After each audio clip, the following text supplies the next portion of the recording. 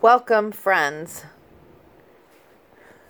This episode today is full of both sadness and happiness and joy as I come to you actually on the day that someone close to me is honoring someone close to them's life in another part of the planet, no less. My friend Jabulo lost his grandfather this last weekend. He went home. He had been here for a study abroad program through the State Department. And so he went home a little bit early. And the nation of South Africa decided to give his grandfather a state funeral. Jabulo's grandfather had been very significant to me. Jabulo was the grandson of a man who inspired millions through his photographs. I recently gave a speech in one of my Toastmasters club that talked about how this man's photograph was a tool of leadership in my life. And it grounded me and gave me roots that I never had prior to that moment. So what I would like for you to do first, before we get into our guests, is listen to my speech as it really talks about all the aspects of who I am in relation to this beautiful day that we honor a man who had lived a life of servitude to humanity. And that's what it's all about. So take a listen. I want to start with asking you, what do you think of when somebody says, oh, they're a leader? What do you think? What do you think, Amy? Decisive. Okay. That there is high position within the organization. High position in an organization. What else? What else makes a leader? Inspiring others. Inspiring others? Christina, what's a leader? Delegates. Delegates? It's interesting that some of the terms you're using have more to do with a boss or someone who has a position of authority over others, and some of you are using words that are more about conceptual ideas of guiding people along. And that's where leadership gets kind of, gummed up in our understanding. So I wanted to do this speech a little bit differently and not just talk about the different styles of leadership and how we can do things. For me, leadership is not something that you can be given a title and have. A leader in my mind is someone who subtly inspires and changes your life and creates some kind of legacy. So let me back up a minute and talk a little bit about where I came from as a child. As a child, I had no influence of leadership. By the time I was 12 or 13, I looked at the world and saw a future that was very bleak and non-inspiring. I had no expectation that I would do anything amazing in life or even come close to living my own personal story and write my own pen, or as I use, someone else had stolen my thunder of life. And I didn't have any idea what I could do. That was until my 8th grade world history class. Mr. Guth was an amazing teacher. He taught us all about the happenings all over the world through time. He talked about Anne Frank, of course, considered a great leader despite her not actually stepping up and having any role and dying as a child even. But her diary lives on as an inspirational leadership tool that has changed an entire understanding of a situation. During that same year, I also learned about a man in South Africa. Actually, it wasn't really about the man that I learned. It was about the movement that his photograph inspired, or not inspired, but brought to the world's attention. During that year, 1988, 1989. I was either 12 or 13. I don't remember exactly when in the year he introduced this topic. I don't remember if the photograph was in our textbook or in a magazine or something he brought in, because this was long before the internet, so it wasn't obviously on the screen. The picture captured my image, captured my mind, and it etched itself in there, and for the next 30 years till now, it's still etched in my mind. That picture was of a man carrying a boy about 12 years old who was dying from an uprising in June of 1976. His sister, the boy who was being carried, sister, was following close behind, screaming, hopeful that this effort on this part of this man carrying his child would save the child's life. Ultimately, it didn't save the child's life, but he tried.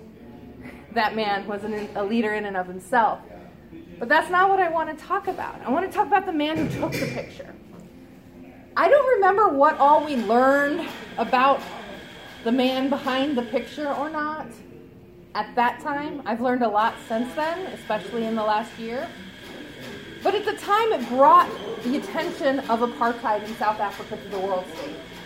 When I saw that picture, I knew I had to do something to help not let that kind of thing ever happen again.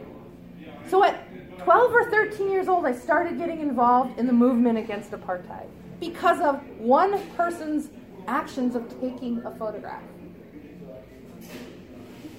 I worked for the next 7 to 10 years until the 90s when apartheid was officially abolished. I gave up my favorite soda because that was on the boycott list. I helped guide clubs I was in high school to be part of the movement simply because of this photograph. If this man could risk his life to take a picture and share the story of a 12-year-old that would die, how could I not step up and also try to make change? Even though it wasn't a lot of change, it wasn't a big part of anything, but I've since learned that even the small parts that we put in, the little bit we do, ultimately can have big impact. Obviously, because the global aspect of the movement to end apartheid helped to create the change and ultimately end it. What I didn't know then is that the man behind the photograph spent a majority of his years until the end of apartheid under house arrest. Luckily, he didn't die. There was a death warrant out for him. But when he was finally found, they decided to put him under house arrest instead. I don't know all the details. I wasn't there, and not everything ever makes it into the history books. But fast forward. Okay, this man who inspired me through his photograph, I had lost his name, but I had never lost the image of the picture. Back in August, last July of 2017, I signed up to be a social host for a program at the college I teach at. And in this program, I would serve as a kind of a guide for someone from another country, depending on where it was from. They happened to assign me to a young man from South Africa. I'm sitting with him on the first day, and I say to him, "Your name sounds so familiar. Where would I have heard your last name?" And he says, "Well, maybe you've heard of my grandfather. He's a photographer in South Africa." And I go, I pull up the picture. His own grandfather was the man behind the picture. The man who had taken the picture that shaped my entire life of social service. Not only that, but I became a photographer because of that picture. I went on to go into other countries and take pictures of protests and movements and risk my own life to get the picture out. And here sat his grandson, having been raised and inspired by a leader who didn't even know or try to be a leader. And that's what a leader is.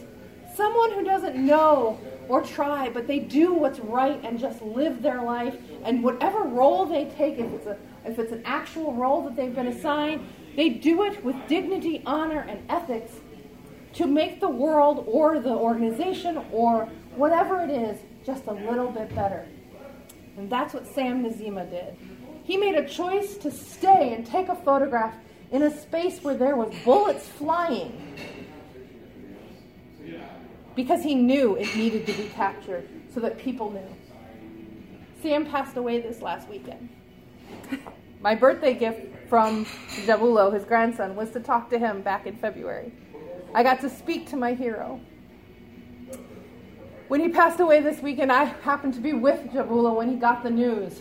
And I was there for him, as his grandfather had been there for me, even if just through a photograph.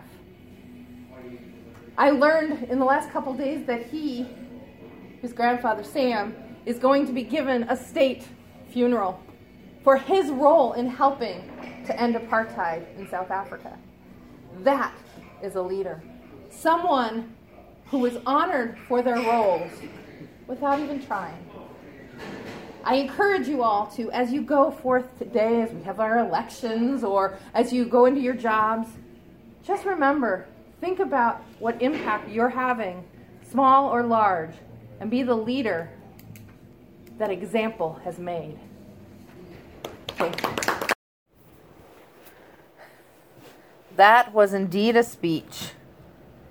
In fact, I went over a little bit on time, but everybody seemed to be captivated by the story, so that's okay with me.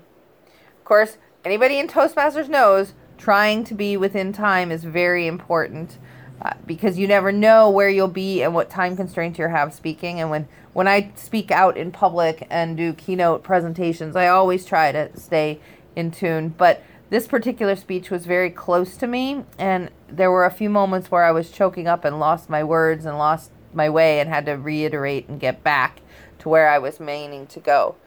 But it really did capture the feeling I was trying to get at. This idea that we are interconnected and you don't need to try to be a leader. And the roots that you set for someone are very important. And that kind of fits with the theme of this episode, no roots. You know, the idea is prior to seeing that photograph, I had no roots. Yes, I had my mother and my father, as best you can call them, in my life, but they weren't really roots for me. They just kind of existed. And after seeing that photo and going and looking for ways to help make a situation better, I finally had roots. Well, I didn't know I had roots at the time. It took 30-something years until meeting Jabulo Nazima to really know that I had roots. And so I'm very thankful to that. Right now, we're going to turn to that interview with Jabulo Nazima.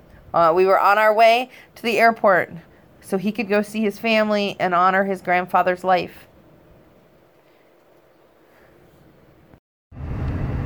I'm here with one of my favorite people in the world, Jabulo. Hey, Bunny Jean. So we're on our way to the airport because you had to go home a little bit early. Mm-hmm. As you know, I just told the story about our connection.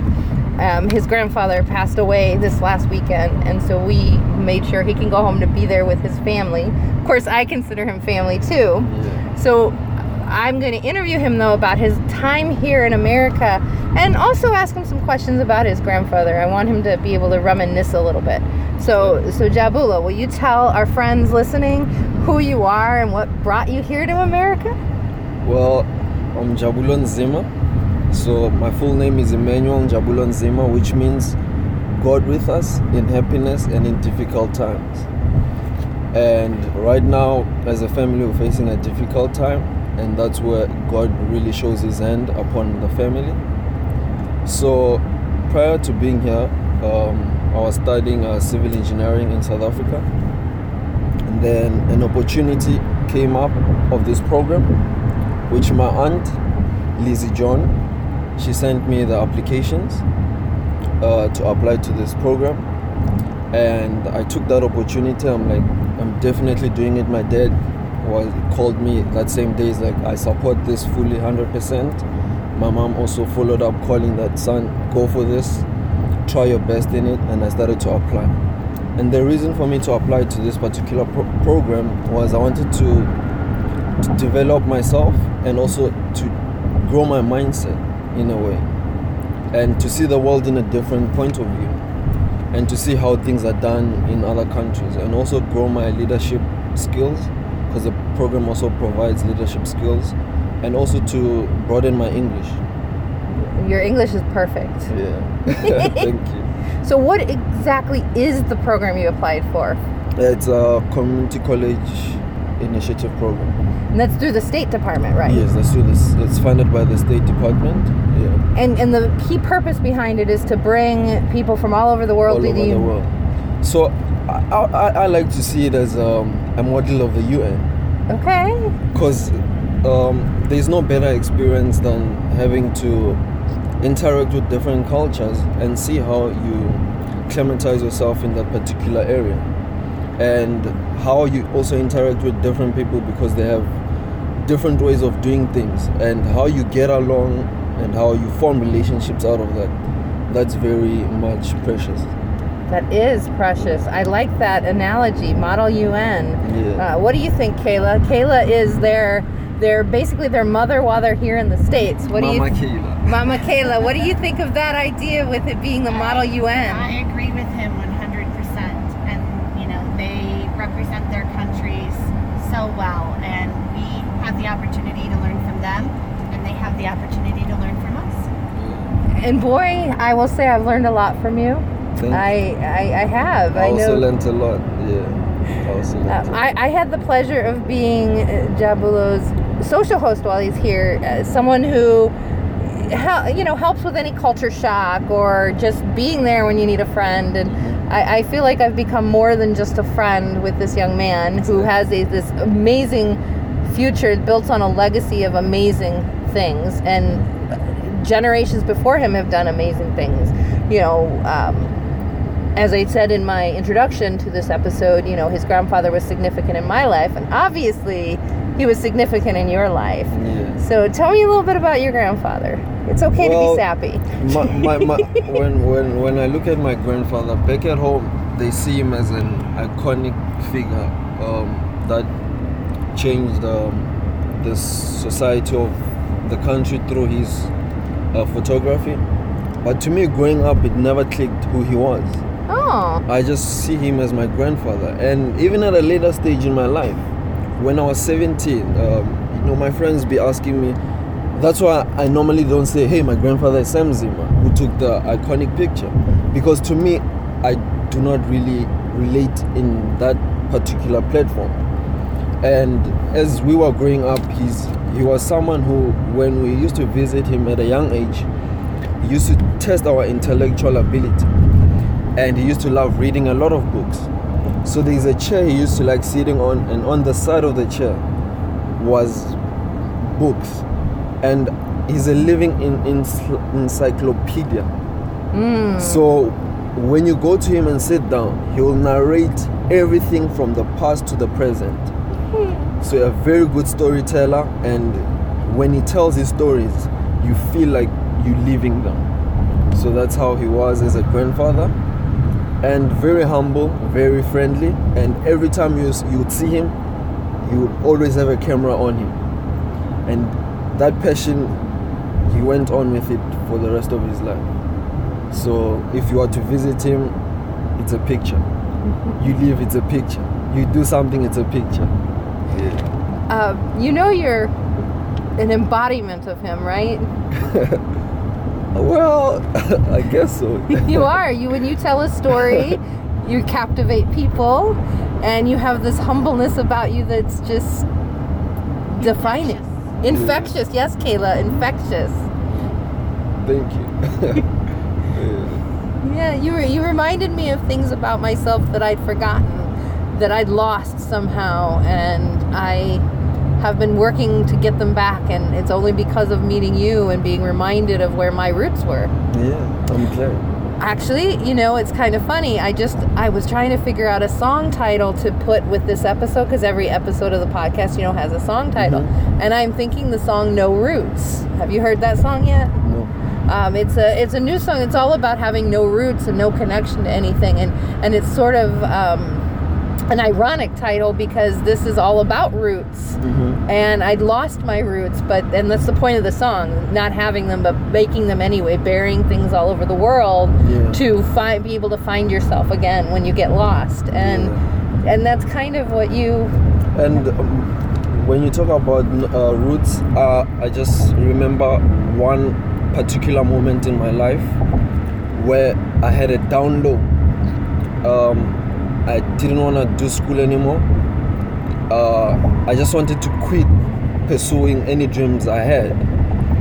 And my grandfather and my grandmother changed the dynamics of my thoughts into pursuing something in life.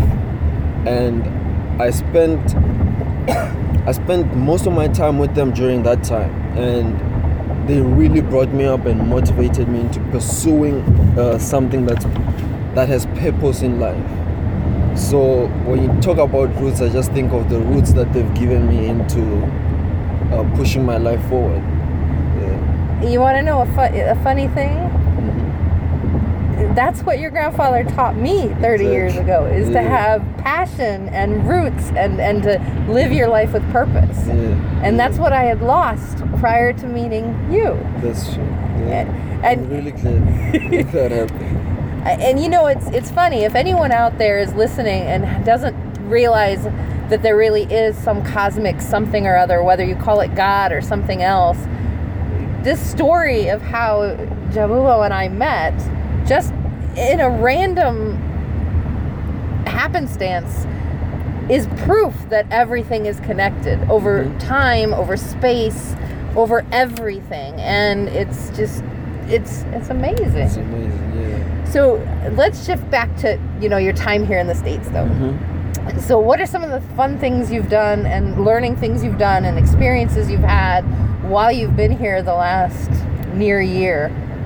Well, right now it's a lot of things that I cannot really say all at once. I'm gonna forget a lot of things because it's really hard to put 10 months into words or to put an experience into words. But the experience was amazing.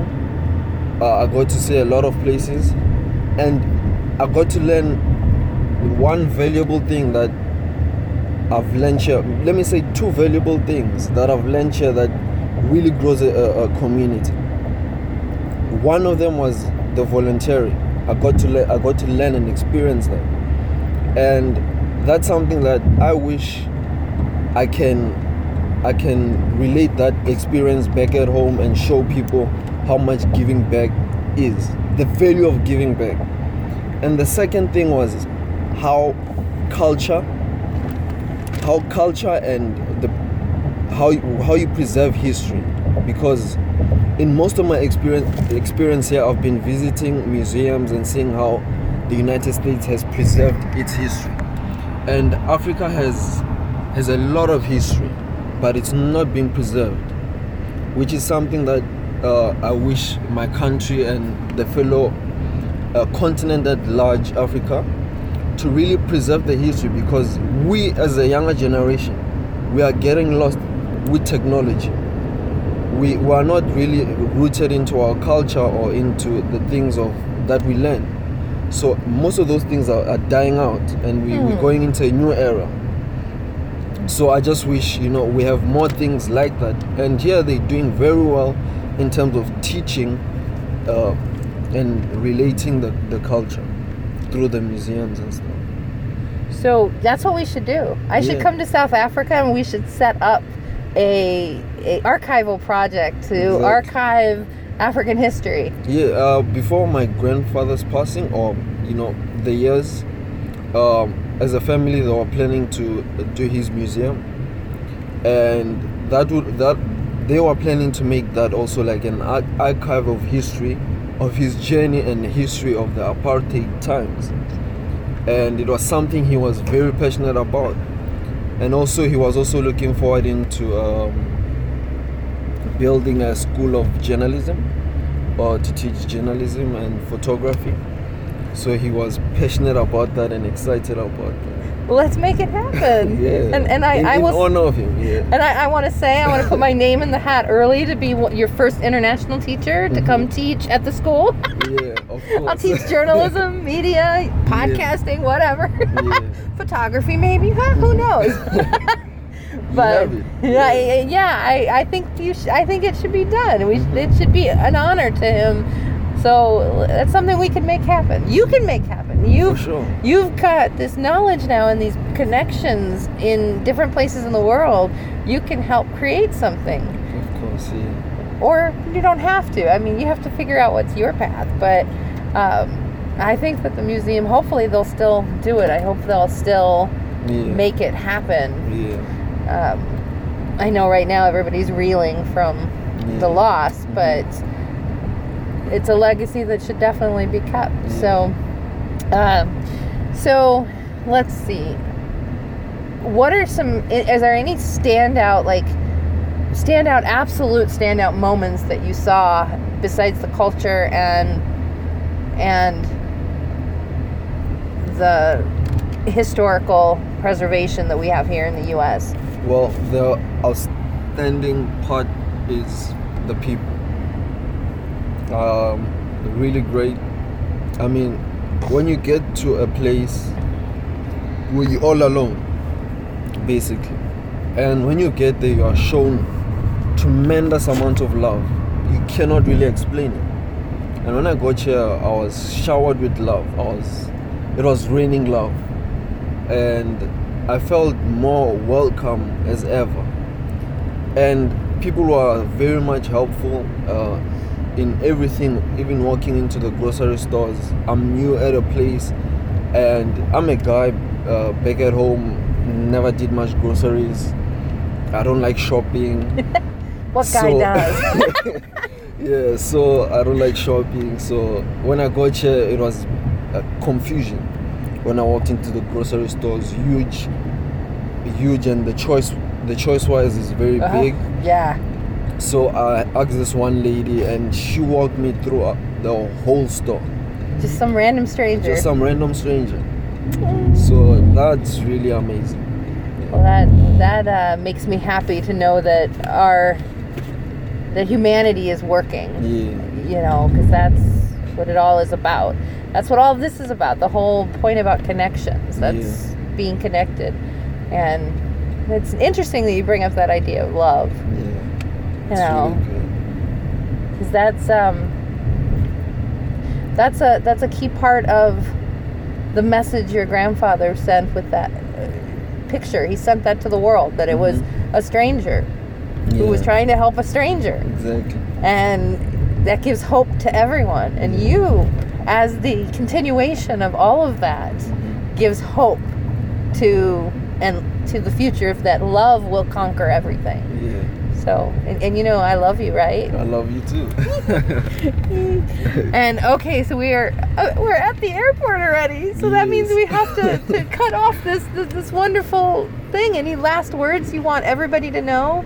Well, I would like to say, anyone who ever comes to South Africa, I'm more than welcome to welcome you there. And the same way that the United States has welcomed me, I'll do that tenfold above. And I'm more open to it. Yeah. And thank you so much for the time. And to the CCI, I really appreciate what they've done to my life. It's a life-changing program. And also to Mama Kayla, thank you so much. She's been a blessing. Whenever I felt lost and everything, I found comfort in talking to Kayla. When I looked at her, I saw my mother. And it's something very much precious to me, and I was very touched. Every time, I'm not much of a person who talks a lot, but I looked at Kayla and I saw my mother. That's why I call her Mama Kayla. Well, not a person that talks a lot. Who's that guy? Because we talk like, you talk ad nauseum with me. I bring that out of you, right? Yeah. Well, I am happy that I got to know you, and I look forward to coming to South Africa. Yeah. I'm planning it. I'm going to make it happen I'll soon. be waiting. And after the break, I'm going to bring you the poem I wrote for Jabulu's grandfather and some more retellings and some information about how internationalism and how globalism and how interconnectedness the world is. Yeah. So stay tuned, folks, and I hope you have a safe flight. Let me say it in my language. Salani kahle. And what does that mean? Stay well. Say it again. Salani kahle. So stay well, everybody. I'm not going to even try that. Say it one more time. Salani kahle. Salani casa? Kahle. Kathi. Kahle. Sala. Oh, wait. Say it one more time. Salani kahle. Salani Kathi. Kahle. Yeah. There we have it. Thank you. Back in a moment. Are you overwhelmed before you even start your day? Worse yet, is this a pattern? If you're ready to change, then stop right now and go to awesomeangie.com and learn how you can start your day focused and end your day feeling accomplished. Go to awesomeangie.com and give yourself the gift of focus. Go to awesomeangie.com and get focused today because she honors the awesomeness in you. Questions about identity? Send them to the Identity Guru at asktheexpert@theidentityguru.net. Maybe, just maybe, we'll answer the question on the air. Wasn't that an amazing interview? It was more than an interview. It was the epitome of what this show is all about. And right now I want to share with you the poem I wrote for his grandfather to honor his life, his legacy, everything. That poem is entitled Epic Legacy, and I did write it on May 12th, 2018. Choice changed a world, both close to home and in the distance. Images set to life, shaped personality and love. Nothing ruined, even if made anew. The path of humanity rooted in a soul most good. Inspiration across lands, defying borders, moving beyond imagination.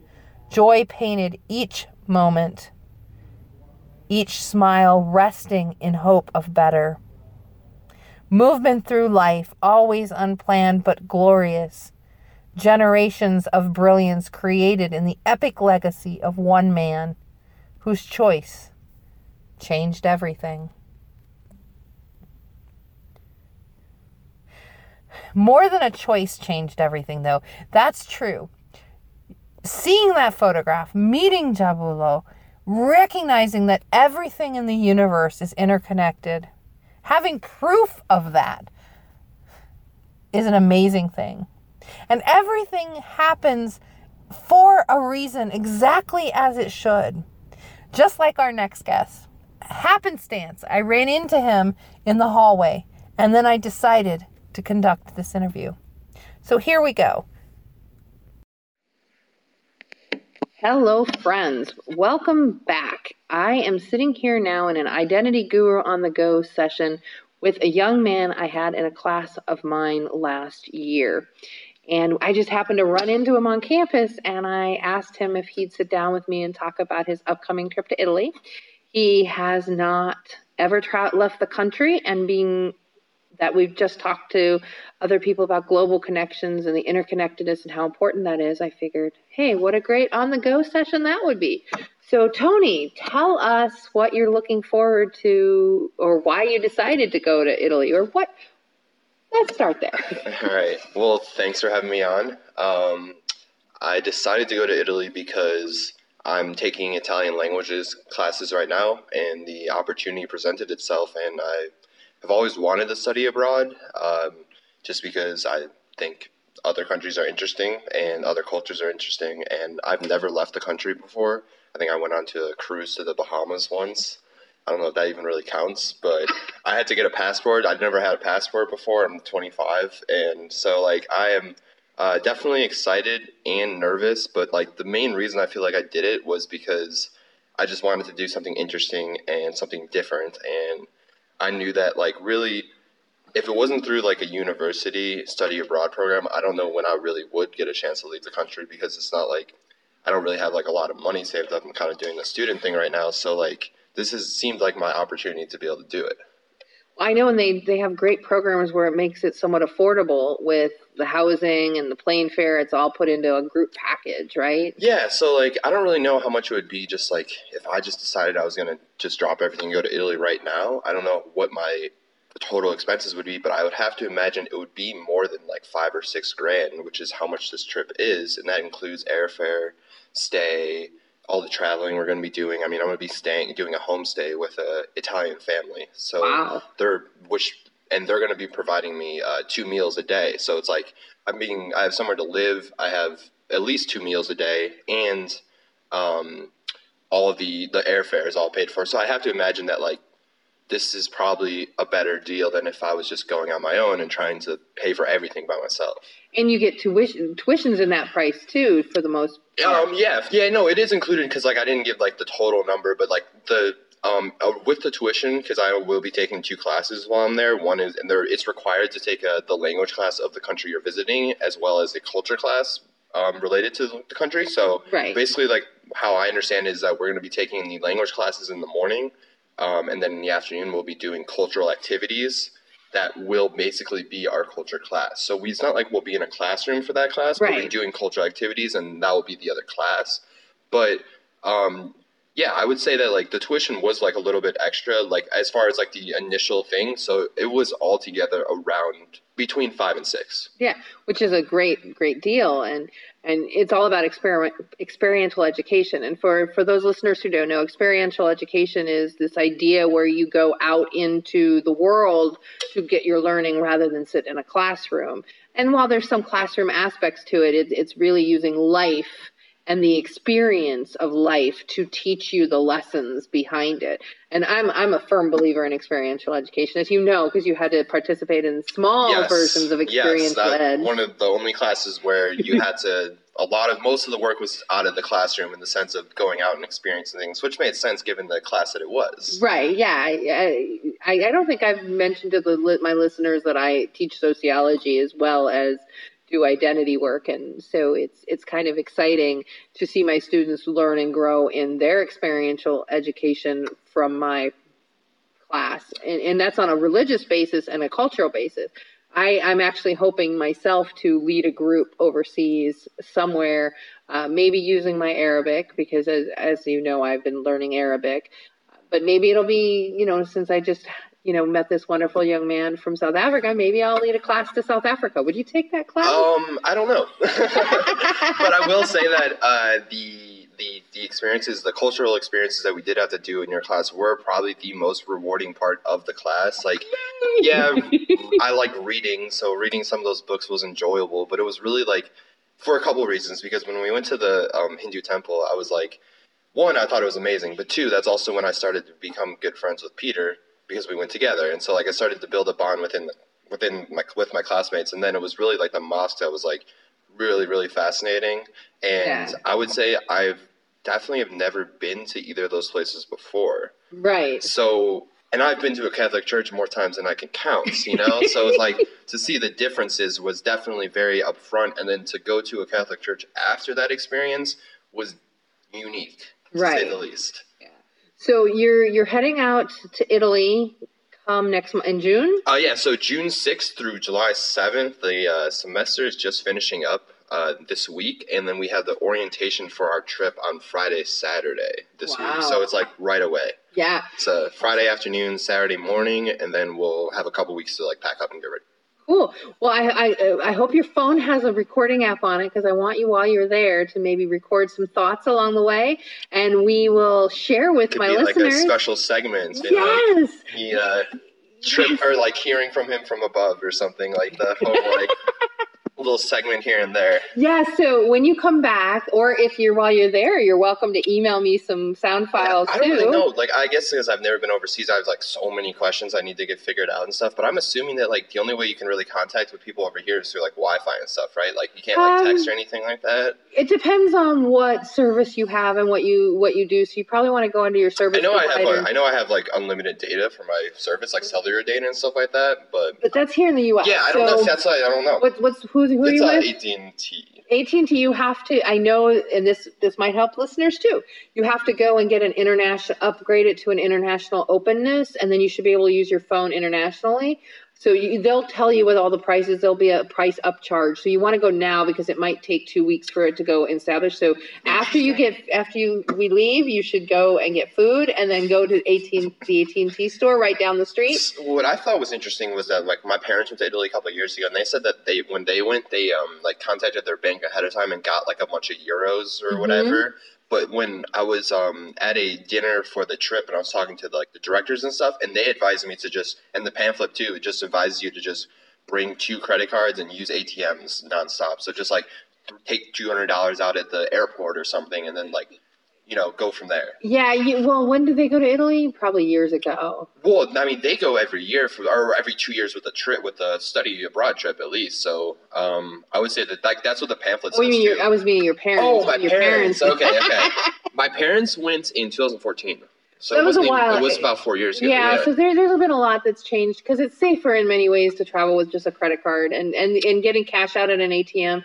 Thing you have to worry about with that is there might be conversion charges that come up, but you might have that at your bank too. So go ask your bank, but you also don't want to travel with a lot of cash. That was another thing is I don't want $1,000 in euros in my bag at all times. Yeah, having the credit cards, maybe go and pick up some traveler's checks at your bank. Have some traveler's checks, and then when you get there, get cash out. I agree with the program. So. Yeah, I know that like I said, they'll be providing a couple meals, but I'll be buying bus and train tickets every day and probably lunch every day, and so I'll definitely need some money here and there and stuff. And I know that a lot of the trip is a lot of organized stuff, so I'm not really sure what to expect as far as what I have to pay for and what I don't have to pay for, but I should be ready to. Well, I would love you to, like I said, record your experience as you're experiencing it. If you have an interesting day, record it. Send me, and you should be able to get on email over there. So send me sound files. You have my email. I know that. So send me sound files, and I can try to incorporate it while you're gone. But when you come back, I can also incorporate it. Yeah, I can definitely do that. That sounds like a blast, actually. That would be. So I now officially have my first correspondent for the show. So stay tuned. We're going to hear more from Tony, and when he comes back, we will sit down and have a long interview. Yeah. This on the go really session. Flesh it out. This on the go session has become a little longer than I wanted, but that's okay because it's all about the global connections that we're making and how you go. So I hope you have a very safe trip, and Thank you. And I look forward to hearing your recordings. Yeah, thanks for having me on anytime. Okay, thanks so much, and we'll be right back with another on the go session. It's your identity, it's your brand. How are you making your bold statement? Contact the Identity Guru, Bonnie Jean Alford, today to make your bold statement through creative coaching, writing, editing, and keynote presentations. Visit either alfredenterprises.net or theidentityguru.net or simply call 630-752-9434. Again, that's alfredenterprises.net or theidentityguru.net or simply call 630-752-9434. Step into your bold future right now. Hello, friends. I am on the go at College of DuPage with the amazing Sue Kirby, who coordinates study abroad here. And she's going to tell us a little bit about what she does, and then I have a couple questions for her. Thanks, Bonnie Jean. As Bonnie Jean said, I'm the coordinator of study abroad at College of DuPage. I work out of the office called Field Studies and Experiential Learning and Study Abroad. And the whole idea of experiential learning is learning by doing, hands-on learning. And so the study abroad piece is really a good match with learning by doing and hands-on learning because you immerse yourself in other cultures and in other languages, and you get experiences firsthand when you do that. So my role here is to work with students who are interested in the study abroad experience in trying to help them find programs that meet their academic needs and their professional goals and their budget and their personal expectations. I imagine that can be tough because not everybody has a few $1,000s laying around to take a trip. It's true, but we work with students individually so we can make things work for them. And we also work with students in our office to find scholarships that pay for study abroad. Right. Yeah. I ran into one of my past students this morning who's going to Italy this summer, and he let me interview him, and he hopefully will give me a blow-by-blow over his time. So he was earlier in this episode, we talked to him, and he talked about what his excitement to go on the trip. Yeah, so his program is a language immersion program, and he will be taking a full semester's worth of Italian in 1 month in country with our faculty. Wow, a full year. So a full semester. A full in 1 semester. month. Yeah, so it's an intensive language study program. But I would hope that being in Italy, it would come to him because he's immersed in it every day. And they also live with host families who only speak Italian to them at breakfast and at dinner, so that enhances the experience. I still want to go on one of these trips or run one of these trips, but eventually in time. What is the most important thing that you think students get from taking one of these trips? I think study abroad in general just helps students get out of their bubble and out of the community that they are very comfortable with. Coming to college does that to students as well, but when you add an international experience on top of it, it broadens their thinking. It lets them see that everyone isn't alike around the world. It helps them solidify what interests them, and sometimes it helps them solidify what they're not interested in. So, we've had students that do a study abroad experience and can come back and say, I now know I want to change my focus to something else. So in both ways, it's giving the students experiences that help them grow to make decisions on their future. And I know early in the episode, and we have Kayla coming on later to talk about the CCI program, which is our only incoming exchange students pretty much, unless we have students who are staying with family or something along those lines, because we don't have the capacity for housing here at College of DuPage, which is a common thread in many community colleges. Am I right? That's correct. Yeah. So would you see a potential goal for community colleges across the U.S. to be more open to incoming study abroad students, or not just the outgoing? Well, community colleges, a lot of them are doing this, but those are schools that have housing options. And that's something that has to come from the top down, whether international students is a priority. So, well, right. Well, I mean, and I think the international aspect in our global world is becoming more of a necessity. Right.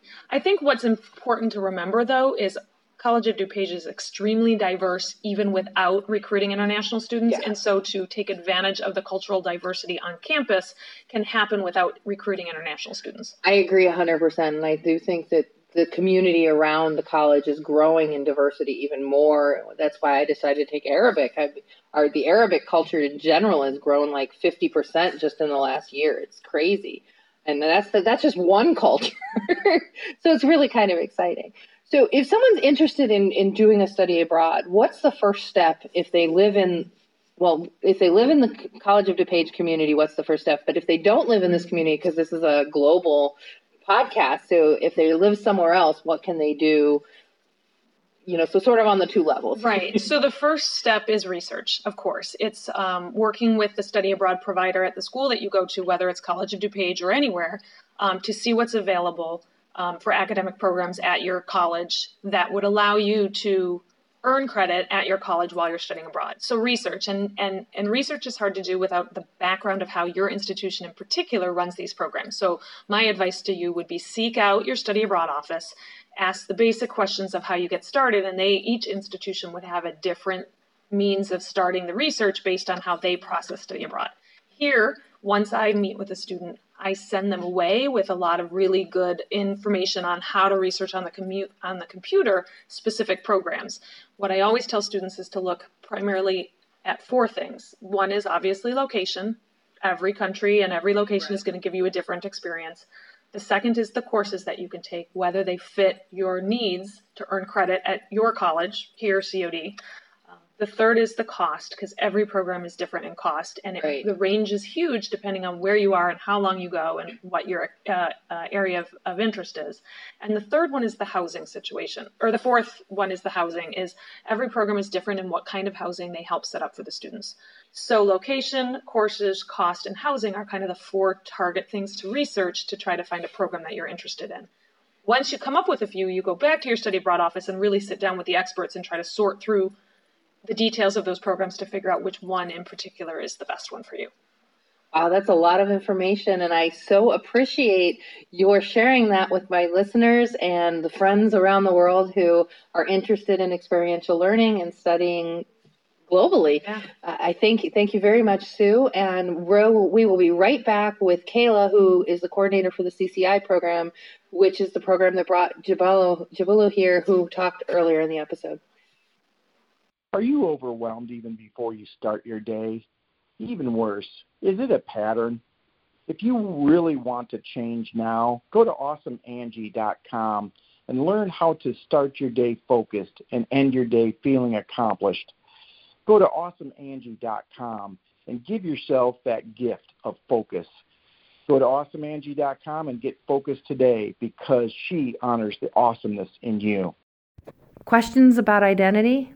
Send them to the Identity Guru at asktheexpert@theidentityguru.net. Maybe, just maybe, we'll answer the question on the air. Welcome back. That was really wonderful to hear from both Tony and Sue about the importance of global travel. When I was in college, I had the opportunity to go to England, and I had to turn it down because my mother wouldn't allow me to. She didn't see a point in it. It was a waste of money. If I had any regrets in life, I would say not going to England then would have been a regret, but it wasn't my choice. It was somebody else's. So it's wonderful to hear about parents who are supportive of their children going and traveling and doing all the things they need to do. That's even with Jabulo coming to America, with Tony going over to Italy, and with all the people that Sue has helped ensure that they get to go and travel. Right now, though, I want to turn to another interview I did with Kayla, or Mama Kayla, as you met her briefly in Jabulo's interview earlier. She's going to tell us a little bit about the CCI program more fully. So here you go. Let's talk to Kayla. We are here now with Kayla, who is the director of the CCI program. Program coordinator at College of DuPage. And I'm going to have her explain what she does, because it's just so much easier to get her identity as the coordinator from her. So, well, as the program coordinator for the CCI program, I wear many hats. I am mother in charge, I am accountant, I am trip planner, I am the person who helps them, with their academic planning. I help them with any personal struggles that they have.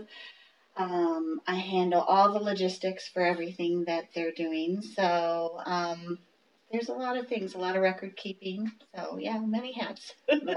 and you really get to know the kids that come in, right? Yes, it's wonderful in the sense that one of the things that we require is that they meet with me twice a month.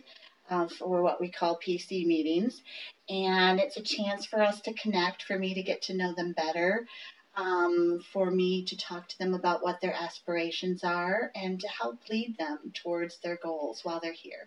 Okay, PC isn't politically correct. No. Program coordinator. PC meetings is what we technically call them. I couldn't resist, I know.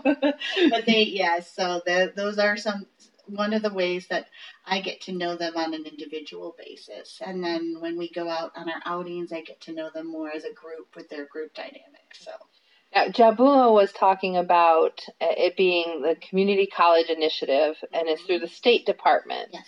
So can you talk a little bit more about that as an initiative, why they've created it, what's the purpose behind it? The purpose behind it is, cultural exchange. And one of the things that they realized was that international students were usually more drawn to four-year schools, and so community colleges didn't always have as much access to international students, and so this was one way they thought that they could internationalize the campuses, but also provide a service for these students and promote cultural exchange.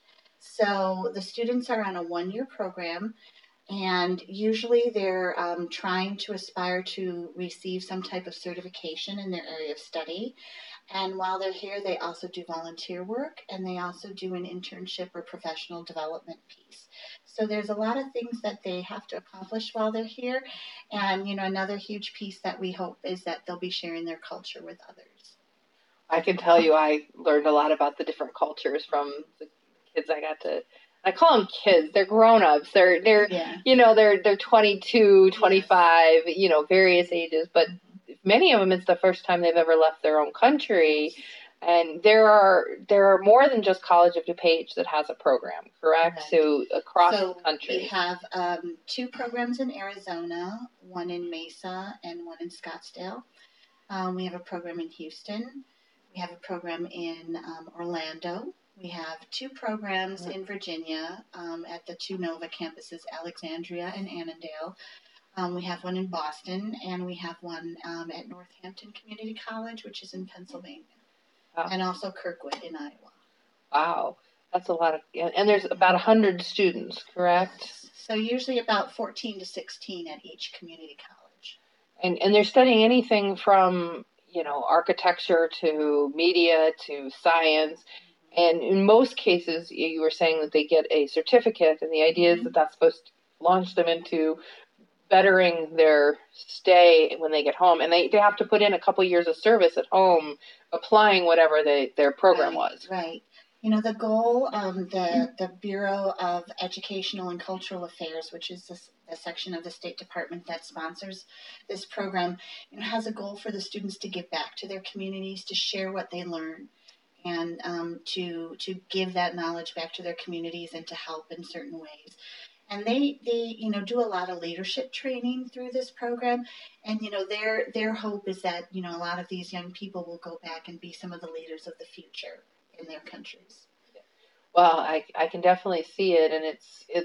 And the application process is pretty rigorous. It's not just like a apply, done, that's it. You have to go through all sorts of security checks, all sorts of background checks, and it's pretty much, being covered by the State Department. So, they're putting a lot into these kids. They want to make sure. And my understanding is that the competition is fierce in many of these countries. There are a lot of applicants. And so to be chosen is really an honor for these students. Yeah, and it's not every country in the world is eligible. Somewhere like England, someone from England wouldn't have access to this because it's... They try to focus on, areas of the world where they see a need, where they see people who are from backgrounds that are underprivileged who can really benefit from this type of program. So that's really where their focus is at this time. So kind of like the second world, where it's emerging countries that are coming out of third world existence, maybe even for 50 years. Some countries have been out of that for a long time, right, but they're still not quite in the first world, so they're emerging into the first world. So in sociology, we like to say second world countries or emerging nations. Mm-hmm. So countries where there's some struggle that's left them behind the game, and hopefully we can help them step into the game. Absolutely. I just think that's a beautiful thing, and I love that College of DuPage is part of it. And this year was their 6th year, correct? 6th year at the College of DuPage. And the program in itself has been going on how 10 years. 10 years. So not a huge long program. So almost more time at COD than half of the time that it's been in existence. So that's 1,000 people around the world who've learned from this program. And the CCI program really tries to network with their alumni and they actually have hired people to be like the alumni coordinator at our national office. And so they're putting together a lot of initiatives for the students and just recently rolled out some courses that they can take online. So they're always looking towards the betterment of our students, and they're always trying to link students together if they're doing, types of work that is similar. Sometimes then they can bounce ideas off of each other. So they really try to build that alumni network and use it as a way to help, the students who are coming back. And it's not just the students that get touched and the communities they go home to. It's also the communities they're part of. I mean, my story, of course, but it's not just me. It's everyone. I've talked with other other hosts, other students, and they all feel like this is an important part of their life. I had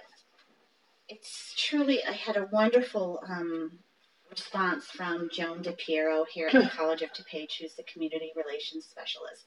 And I don't have her whole quote here. I just took a piece of it for my graduation ceremony brochure. But she said, the CCI students share their experiences and cultures with the COD community, helping to broaden our understanding of the world around us and strengthen our ties to other cultures. So, it touches everyone. And, their volunteer work that they do while they're here really touches the COD community, because they do a lot for COD and some of the different causes that we champion here. So, really amazing young men and women, and I think that our College of DuPage campus is so much more the better for having them here. Well, I agree, and I know Joan, so I can actually see her saying that. And it has been a true honor to be part of this program, and I know it's helped shape my identity a lot this year. And, I look forward to seeing who our next batch of students. I'm super excited about it. And what cosmic message that it's going to send us next year. Absolutely. You just don't know, what lives will be touched by this next group. And there seems to be a lot of interest around the college, and that's really encouraging. And it's tough to say goodbye to this group, but we know that they're on to bigger and better things, and that their lives will be forever changed by this experience. Do the kids get to choose their own the schools, or it's whatever their program is, and they randomly they try to match them up with the strongest program. So since we don't offer agriculture here, then students who are interested in agriculture tend to go to Kirkwood or Valencia. It just depends on, who has the best program for that. So we really try to match them up with, areas where they're going to be successful and have the most support. So that's definitely one of the things that we try to do. Right, and the goal is to make sure they all get certificates, but that's not always possible. There are some programs that just don't allow for a certificate with just a year of training. But, one of the important things is always to make sure that they have the official transcripts, sent to them right away, so that whatever school they happen to be working with back home can, transfer those credits in and use them to help them succeed in whatever degree they're pursuing at home. Right. Well, I appreciate you sharing with the listeners this wonderful program. It's small. It's a small part of the State Department, but it's an important piece. It's an important big piece that has great impact both here in the U.S. and overseas. And it really is about building global connections and putting roots around the world so that we have always these interconnectedness. Yeah. So thank you. And we will be right back with our close. Thank you so much, listeners. It's your identity. It's your brand. How are you making your bold statement? Contact the Identity Guru, Bonnie Jean Alford, today to make your bold statement through creative coaching, writing, editing, and keynote presentations. Visit either alfredenterprises.net or theidentityguru.net, or simply call 630-752-9434. Again, that's alfredenterprises.net or theidentityguru.net, or simply call 630-752-9434. Step into your bold future right now. Welcome back, and thank you for listening to our episode where we explored global connectedness and how building roots is more than just literal roots in the ground. It's about the interconnectedness between the hearts of people, the growth that we learn from experiences and the continued experiences across all sorts of everything, wherever you travel, wherever you go. And it really is about the people. It has been an honor to bring the stories of our guests today to you and to share my story of something that is so integral to my identity to you. And the recognition that there are roots. And like the song No Roots by Alice Merton says, we build things, we dig holes, we are constantly going through life, and we'll go back to those things that we created in the early years. So to end our show, we have for you the song No Roots. I want you to listen to it and really hear it. So enjoy, and until next time, have a good week.